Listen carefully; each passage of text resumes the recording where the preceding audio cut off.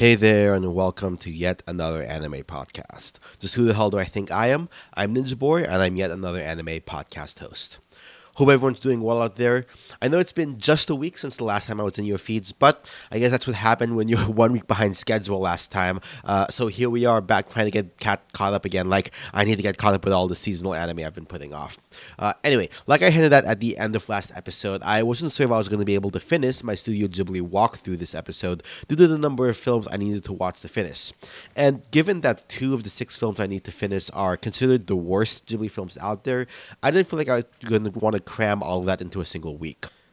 So instead, we'll go with my backup plan, and we'll come back to the Ghibli films in August after I've done my seasonal recap and seasonal preview episodes next month in July. So what was that backup plan? Well, last week was Netflix Geeked Week, where they announced a bunch of upcoming anime-related content. Plus, this past season, there were a couple of Netflix original anime coming out I had yet to check out, and outside of Geeked Week, there were further announcements about seasonal anime that were trapped in Netflix jail that was soon to be freed. So I figured, why not make my anime you should watch on Netflix a biannual type of episode, once now and once at the end of fall. So last time I did this episode, I did a bit of history on anime on Netflix, specifically the idea of what Netflix jail actually is for licensed shows, as well as their foray into Netflix original productions. As a reminder, when I say it's a Netflix original, what I mean, despite Netflix using it for all their anime, is that those are anime that Netflix basically produces and that premiere on the platform. Whereas licensed Netflix shows are shows that debut in Japan on TV, but here in the West, they don't come out in simulcast form. They come out on Netflix at some point later. I went down that last time I did this episode on the top-rated Netflix anime according to my anime list. I promise to revisit that list down the line. I'll try to make some headway into that list, but I also want to talk about the more recent and also upcoming Netflix anime news from Geek Week and beyond. So let's dive into the anime that came out in 2021 so far on Netflix. So for 2021, we started off in February with the release of High Rise Invasion, a Netflix original, i.e. not licensed, adaptation of a survival manga from Chuina Miura and Takahiro Oba from 2013. It was produced by Studio Zero G, who have actually done a number of anime I like, such as Grand Blue, My Roommate is a Cat, and Science Fall in Love. The first episode has a pretty interesting premise, if somewhat weird pacing. Our main character is suddenly transported to a world, so I guess it's an isekai, on top of a number of skyscrapers connected by rope bridges, with the stairs and elevators to the ground floor blocked off. She comes across these individuals wearing featureless masks whose goal seems to be to force other non-mask wearing individuals to jump off buildings to their deaths by driving them to despair. Pretty grimdark and edgy, if you ask me. As the survival genres series go, our main character ends up overpowering one of these masked characters, takes the weapons, and presumably over the course of the series will try to find a way out of this crazy world. Reminds me of the Netflix series Alice in Borderland, which I believe had an anime manga adaptation, I think, at some point, and also definitely had like a Korean live action drama, which was on Netflix. So this definitely also has similar Battle Royale vibes to anime such as Mirai Nikki, Dead Man Wonderland, Batum, Gans, Gleipnir, and the like. Animation wasn't particularly standout, even in the action sequences, which I think is holding it back from being truly great. But the real strength of the show comes down to the mystery of what this world is and how they'll survive. And yeah, there's a little bit of fan service, but it doesn't really feel too gratuitous. Honestly, it feels kind of like something that would happen in this world. Personally, I'm generally not a fan of survival Battle Royale type shows, so I'm likely not going to be following up on this in the future, but if that's your thing, you should definitely check it out. Following that up, in March, Netflix licensed the sword anime series Poi Poi Molcar. Now, that name sounds familiar. It may be because it was my sword anime season of the winter 2021 anime season. So, you can definitely hear my thoughts on Poi Poi Molcar in earlier episodes of this podcast. Suffice to say, I'm definitely super pleased that they are spreading the gospel of guinea pig vehicular stop-motion goodness around the world. Definitely check it out if you have not already. Or go back and rewatch it again if you have. Now, one thing Netflix tends to do, and probably a marketing thing, is that it calls a lot of what some would call anime-inspired animated shows just straight up anime, even if it was not produced by a Japanese studio or company. As such, my anime list and Annie list don't include such series, such as the Netflix original Pacific Rim Uprising and Dota Dragon's Blood, which came out in March also, as well as the well-received Castlevania series, which just had its final season in May, though I hear it's really, really good. I haven't personally been able to watch the first season, though. The same team is also going to be working on the upcoming He-Man Masters of the Universe remake.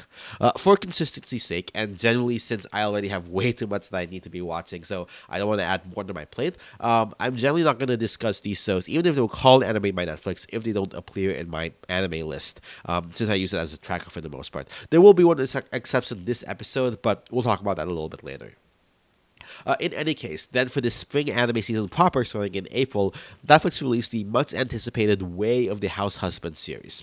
Now, this one was based on a popular online manga of the same name by Kosuke Onu about a former Yakuza gangster turned house husband that kind of went viral to the point it got a live action TV drama. The Netflix anime was produced by JC Staff for Netflix in the form of five 17-minute episodes, with more apparently on the way.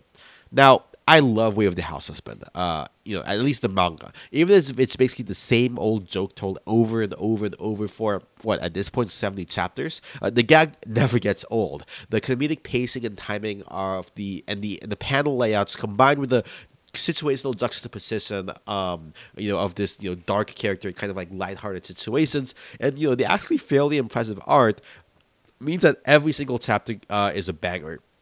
Here with the adaptation, they unfortunately removed a lot of what made the series great. In the 17-minute short episode, we got 6 different gags, 6 different chapters crammed together with barely animation. Some have called it a motion graphic comic, as they're basically just lifting panels from the manga, coloring them in, and then adding back lip flaps for dialogue, which is, a fairly accurate, which calling it that I think is a fairly accurate representation. While it's definitely not the ideal format I would have liked, I think the real killer, though, that makes this adaptation just not work, is that the pacing is just so fast because you only have a couple of minutes per episode per gag. Even yes, they are shorter chapters, but the build up is just not really done. Like comedy is all about timing, getting the timing right, building up the tension, and then paying it off. That's what makes comedy really great. And here, because they're just trying to do so much so fast, there's no real sense of that comedic timing being built up properly. And it just feels really shallow. And also, the beautiful black and white art, was highly detailed. And yeah, there is something to be said about having it in color, but you losing some of that detail, just the way they did the coloring just didn't really make up for it. I will say, and the fact that they tried to animate some of it, if not fully, also lost some detail further. The only real thing I think the series adds on that wasn't in the manga is the voice acting, specifically of Kenjiro Tsuda, who played Kaiba from Yu-Gi-Oh!, Joker in Fire Force, and Nanami from Jujutsu Kaisen. He's voicing Tatsu, and he's really a perfect fit for the character, and obviously we can't get that in the manga. Overall, I definitely recommend you check out the manga over the anime, but that's just my own preference. If you don't feel like reading it, by all means check this out. I think the series is worth consuming in one form or another. I would just recommend doing the manga before the anime. And then at the end of last April, Netflix dropped an anime directed by Lisan Thomas, animator and producer who has worked on Legends of Korra, The Boondocks, and the Netflix series of his own comic based on his own comic, Cannon Busters. Lisan Thomas, the new series was called Yasuke, based on a historical figure of the same name, an African warrior who served under Oda Nobunaga, in a bit of an alternate history. Yasuke here is voiced by Lakeith Stanfield in the English dub, and production was handled by for this 6-episode Netflix original by the ever-busy Studio Mappa. Now, when I watched the first episode of this one, I actually opted for the English dub, since it seems, at least according to Netflix, that this is the original language in question. And hey, if Lakeith Stanfield is one of the big draws for the series, how could I not? Plus, I also checked a few scenes when Yasuke switched from English to Japanese in the English language dub. I switched to the Japanese language, and it didn't really make sense in that situation there. So, anyway, as far as content goes, on one hand, this is yet another story in the orbit around Oda Nobunaga, which is done to death multiple times. And so there are definitely a lot of similar qualities there. This one does focus a little bit outside of Oda Nobunaga himself on one of the side characters who hasn't really shown up in many of the other Oda Nobunaga adaptations, which is at least something. Now, this one's definitely not the most historically accurate either. Even beyond whatever liberties they took with Yasuke's story historically, I don't think magic and mechs were a staple of samurai combat at the time. Now, speaking of combat, these action sequences are well done, as expected from Mappa, and honestly, the magic. Honestly, the magic and mechs and decent action are mostly enough for me to be interested in following up on this. I can tell the character designs are a little bit away from the typical anime style and a little bit more in the North American style, probably due to Lisan Thomas's background as the director. Now, this one does also have a lower score on my anime list, which I'm not sure if that's because the story just doesn't land properly or because people just had a different expectation and they were disappointed. But we'll see where it is whenever I get to those rest of the episodes down the line. One other point worth noting is that the soundtrack is by The Flying Lotus, who, given his involvement with Carol and Tuesday, is definitely a big anime fan at this point if he didn't think he was before. All the soundtrack is total bangers and another point in the show's favor. Now, a month later, at the end of May, we got a equivalent of an OVA release with 4 episodes of the original anime series, loosely inspired by Isaac Asimov, called Eden, another Netflix original. This one was done in CG by CG Studio and Cubic Studios with a Q, who I don't think really have done anything before. This was directed by Full Metal Alchemist Brotherhood director Yasuhiro Irie, character design by Cowboy Bebop, Kekai Sensen, and Noragami's Toshihiro Kawamoto, and everyone's favorite composer, Kevin Penkin from Tower of God and Made in Abyss. This one definitely feels a bit more experimental compared to other anime out there. Part of that might be that it's in CG, and it's approaching fairly tried and true subject matter from a slightly different angle. For more on that, check out Glass Refraction's video on the series. I'm not sure how I felt about the characterization we've got in the first episode so far, but given that it's only 4 episodes, and hey, if you like sci-fi series, it's basically my policy when it comes to these shorter series that I'm probably gonna go check it out since hey, it's not going to be as long as a full series. At the very least, I think it makes use the most of the distribution model of Netflix in that they're not trying to extend the story out to be a full 13 episodes. Just because it's making content that tells a specific story that they're looking to do so. Now, earlier in this month, in June 3rd, Netflix released the 2-part films of the Sailor Moon Crystal series, known as Pretty Guardian Sailor Moon Eternal Movie. Now, I haven't seen the rebooted Sailor Moon Crystal series, so I can't really talk about these. That being said, I think this is a good place to talk about how, in addition to all of these series I'm going over, Netflix also has a number of anime movies they've licensed. I believe the only film that had its debut on Netflix so far has been A Whisker Away, mostly because the pandemic didn't let it debut anywhere else. But in general, they picked up the streaming rights for these movies, for a lot of movies. In fact, earlier this week, I believe Fathom Events had a screening of Children of the Sea in theaters, which came out like a couple years ago. I was thinking of maybe trying to go see it, but opted not to, partly because of scheduling reasons and trying to save some money, but also partly knowing that I will be able to see it on Netflix since it's on there. Anime films on Netflix definitely range from the franchise films like Naruto, Bleach, and Inuyasha to more critically acclaimed films like In This Court of the World and A Silent Voice, as well as the works of directors such as Mamoru Hosoda or Masaki Yuasa, or even stuff from Studio Ponoc. Now, this next series I want to talk about is the one I said I would be a bit of an exception to my rule of it must be on Mal or my anime list for talking about shows on this podcast. Last week, on June 11th, Netflix released Trese, a 6-episode series based on the Filipino graphic novel of the same name. Now, yes, the production studio is Jakartan/Singaporean-based company, Base Entertainment, and yes, the director and producer is California-based comic artist Jay Oliva, who previously worked on various DC and Marvel properties ranging from Ant-Man in the MCU to Man of Steel for Zack Snyder, as well as the R-rated DC animated film Justice League Dark. So, the closest thing this is to anime really is anime inspired. Even the animation style feels much more DC animated than anything else. But goddamn, as a Filipino American, I just can't help myself from talking about this. I'm such a sucker for this. Plus, as we'll get into more in the next series, I'm also a sucker for mythology. So this anime just nails so much, and you can tell it's an authentic adaptation from a place of love. Jay Oliva, as a Filipino American himself, and much of the voice acting cast are Filipino American themselves, and this, it's quite a trip to be able to watch the series in the Tagalog dub, albeit with subtitles since I'm not that good at Tagalog. I know I've seen some criticism in the Tagalog dub that the main actress Lisa Soberano, as a newcomer to voice acting, didn't really have the range necessary. But as someone who probably will be able to tell, since again I'm not that great at Tagalog, it just feels really cool to be able to have that experience. Third kid culture problems, I guess. Plus, also the English dub, with Filipino Americans, they're definitely doing their best. But there just seems something a little bit off in the pronunciation, at least for me.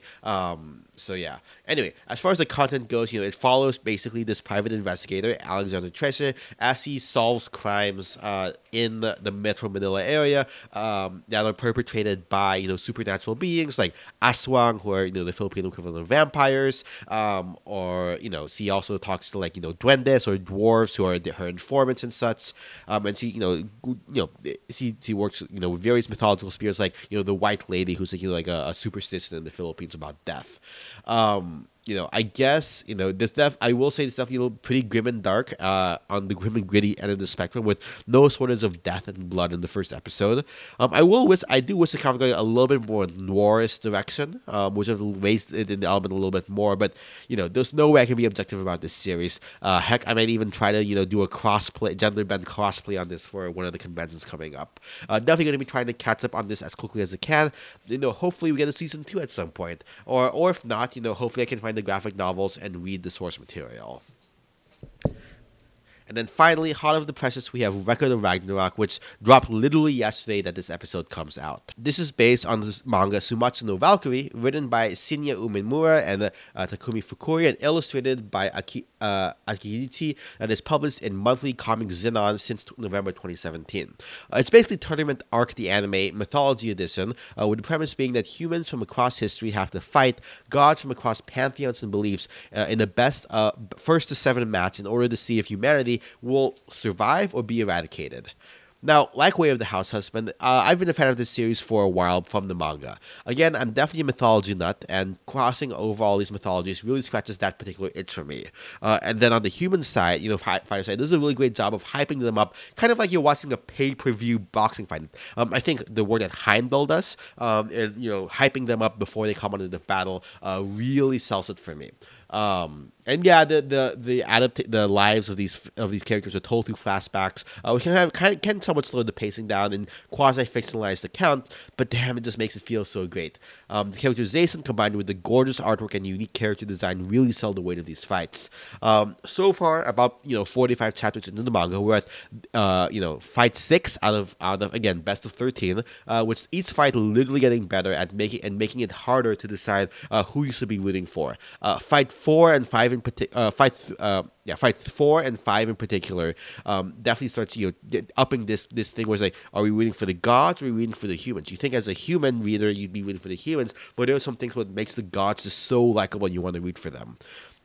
And that being said, my adoration for this series thus far that I've been gushing about comes again from my experience with the manga. When it comes to the anime that just came out, I think it falls a little bit short of expectations. For one, it does retain the very highly detailed character designs, which is more than can be said of Way of the House Husband. However, as a result, it makes for not as compelling animation and choreography, since it's a kind of a rule for animation where the more complicated the character designs, the kind of more standing still, slideshow, lip flap moving things, not as detailed backgrounds. You can't really do the crazy stuff that you saw, say, for example, in Jujutsu Kaisen or, God of High School, which is definitely something you definitely want from a fighting show like this to be at its best. Perhaps to be expected, right? The studio's Graphitica, they don't really have the most stellar of filmographies of their solo work. Now, pacing-wise, I think this would have been a hype show to watch week over week. The 12 episodes cover the first 3 fights, about 4 episodes per fight, which I guess is necessary as for the flashbacks and narration and everything I talked about. But there's something about the pacing that doesn't, again, work with Netflix's binge model. If it feels this story in this 12 episodes of this slow stuff coming out, that's a bit much to go through as opposed to 20 minutes of building up tension week over week before every 4 weeks, every month or so we get like a big climactic release. If Way of the House Husband went way too quickly and not being able to build up enough tension, this one takes a little bit too long to build up tension, almost like the original Dragon Ball Z style. I suspect this one was originally designed to come out for TV broadcast before Netflix picked up the rights to this, which is why it's still in TV size format. So full season of episodes. As opposed to Yasuke, which had longer episodes, but fewer number of them, and still felt pretty briskly paced moving along. I would definitely recommend anyone interested in the series definitely give the manga a shot. The series coming out actually reminds me that I was behind on the manga, so I actually spent a good couple of an hour or so, I think, when I should have been writing the script for this episode, just reading the manga and catching up instead, reminding myself why I love the series so much. I go back later and end up checking out, maybe select scenes from the anime to see how they did specific fights. But for now, I think I'm gonna sit out. I'm not going to be binging this. I'm going to sit out and just catch the clips that I'm interested in. Though I will say, to his credit, the seiyus for Heimdall, who I mentioned, as well as the Valkyrie Brunhild, both super spot on for me. Definitely a highlight of the adaptation that I saw. In any case, that's everything that's come out on Netflix so far in the first half of this year. Now, there's still definitely more on the way. So next week, on the 24th, they are going to be releasing the sci-fi series Godzilla Singular Point, which was airing this past season on TV. And then if you're into CG animation, Biohazard Infinite Darkness, also known as Resident Evil Infinite Darkness, produced by TMS Entertainment, is coming on July 8th. Also in July, Season 2 of Beastars, which aired last winter season, is coming out on the 15th, which is definitely a reminder to myself I need to go and finish watching the first 12 episodes of Season 1 by then. The Shaman King remake from this past season going to have its first core coming out on Netflix on August 9th. And on August 26th, we'll have the first core of Hiro Mishima's newest anime, Eden Zero, coming out worldwide.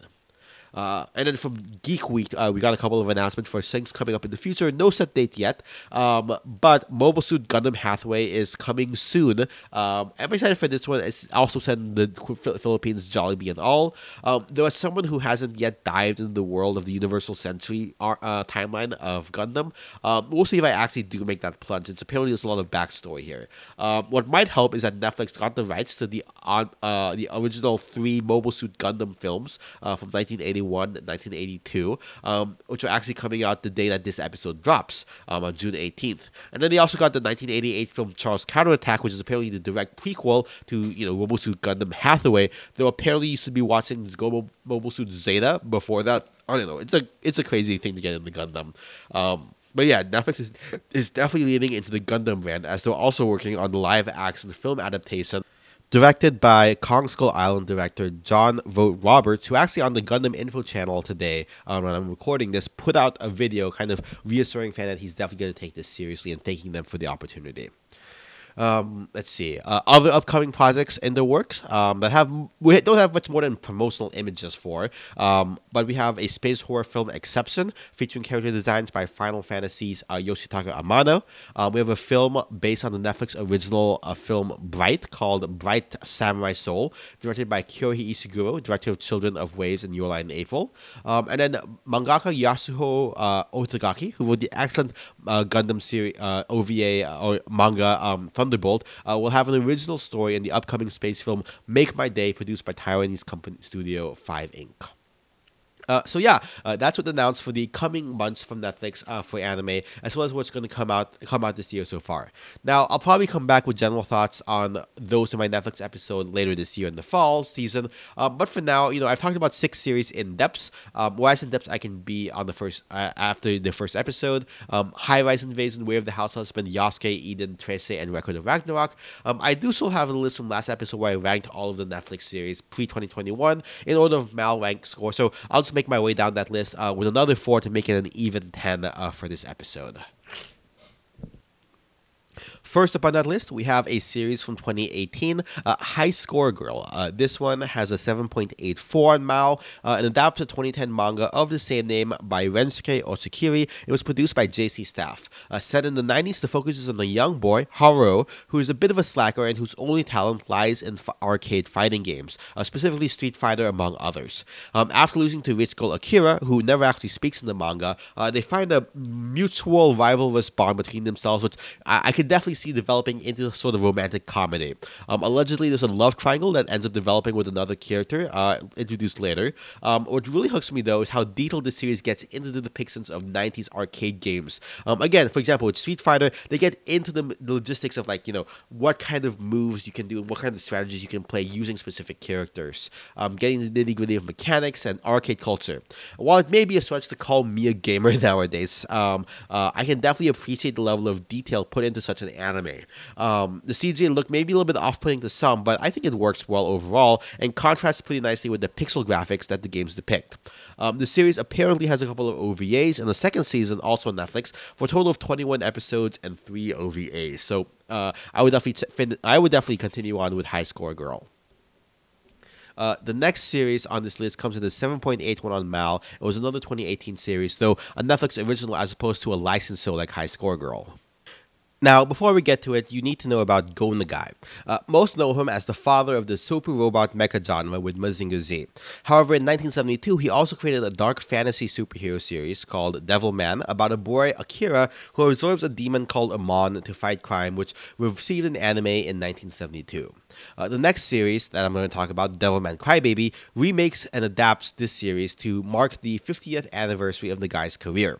And who better to adapt the work of a legendary creator than another visionary in the making, Masaki Yuasa and his studio, Science Saru. As with most of Yuasa's work, it has his distinct visual style that borders on surrealist. It definitely is not a safe-for-work series and makes use of Yuasa's style. In addition to the gore and violence caused by the demons, there's the explicit themes of sexuality and sex and puberty, as early as the first episode with a really bizarre kind of mind-bending rave orgy type scene, which Netflix's credit, I think, is the exact kind of work that they should be having on their series, since they don't really care about ratings. The original Guy work was published as a shonen in a shonen magazine, so you really probably had to tone down, some of the more extreme stuff. But here, Masaki Yuasa just kind of goes all out with it. So yeah, if only to make my way through all of Yuasa's filmography and from an eventual directorial profile, I want to do on him in a later episode. I'll definitely make my way through all of this, but there's a lot of positive critical response, which no surprise coming from Yuasa, so it'd be worth it for that. Just the visual art style. Yuasa's work is not for everyone, but if it is for you, and it's definitely for me, after all, I gave his other work, Eizouken, Anime of the Year for me last year. This is definitely one that is just worth checking out on that name alone. Now, next on my list, I actually have the series Teasing Master Takagi-san. This one had a 7.74 on my anime list. However, actually on Netflix, they only have the second season, which apparently is rated higher on my anime list at 8.11. Now, as such, since it doesn't have the complete series on here, I'm going to skip this one, since these Netflix episodes I do are intended for series that you can watch in their entirety if you only have Netflix and none of the other streaming services.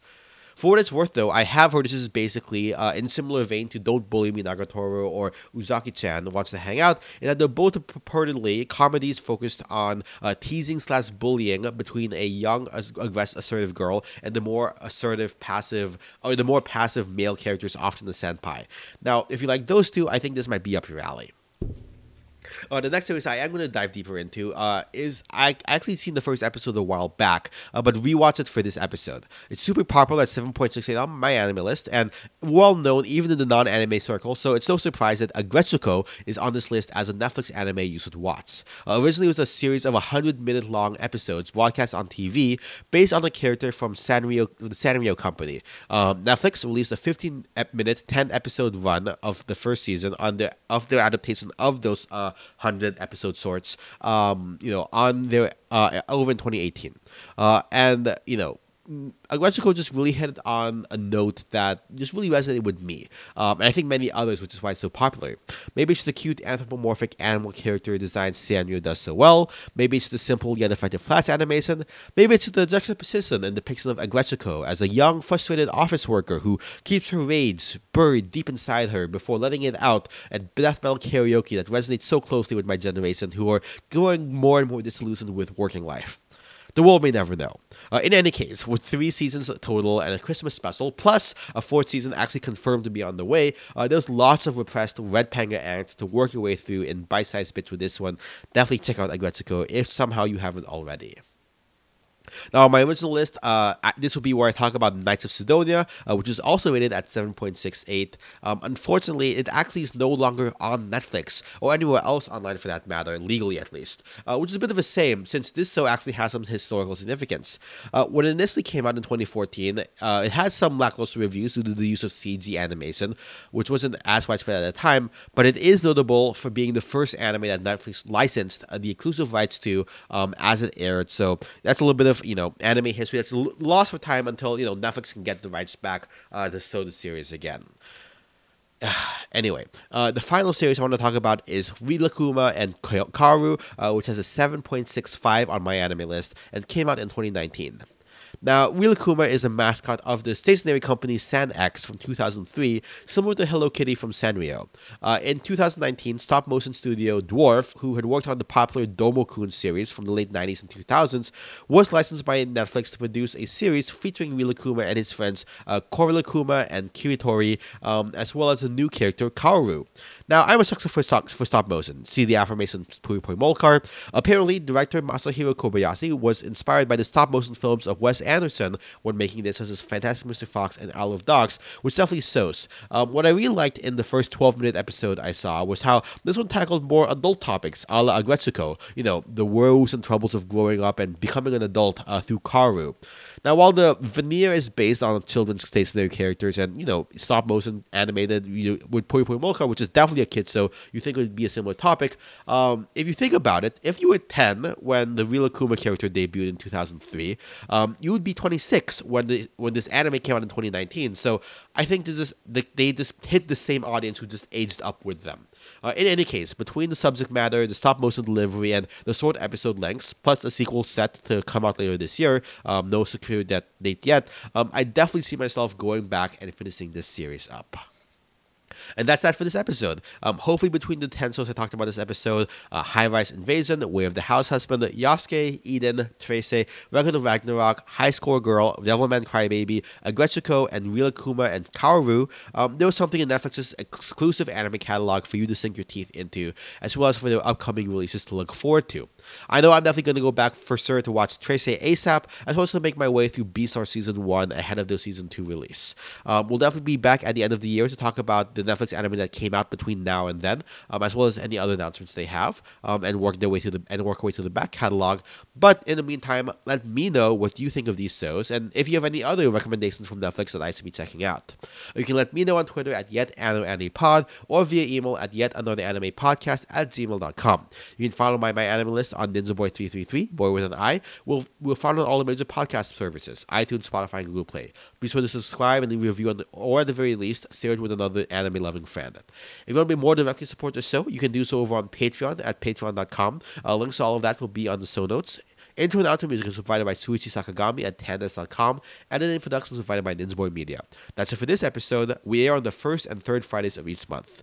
Next time, in July, on Yet Another Anime Podcast, it's that time of the year again. We've just done about another season of anime, so it's time for me to take a look at all of the shows I was able to complete and give my grading on how they panned out. But until then, see you, Space Cowboy.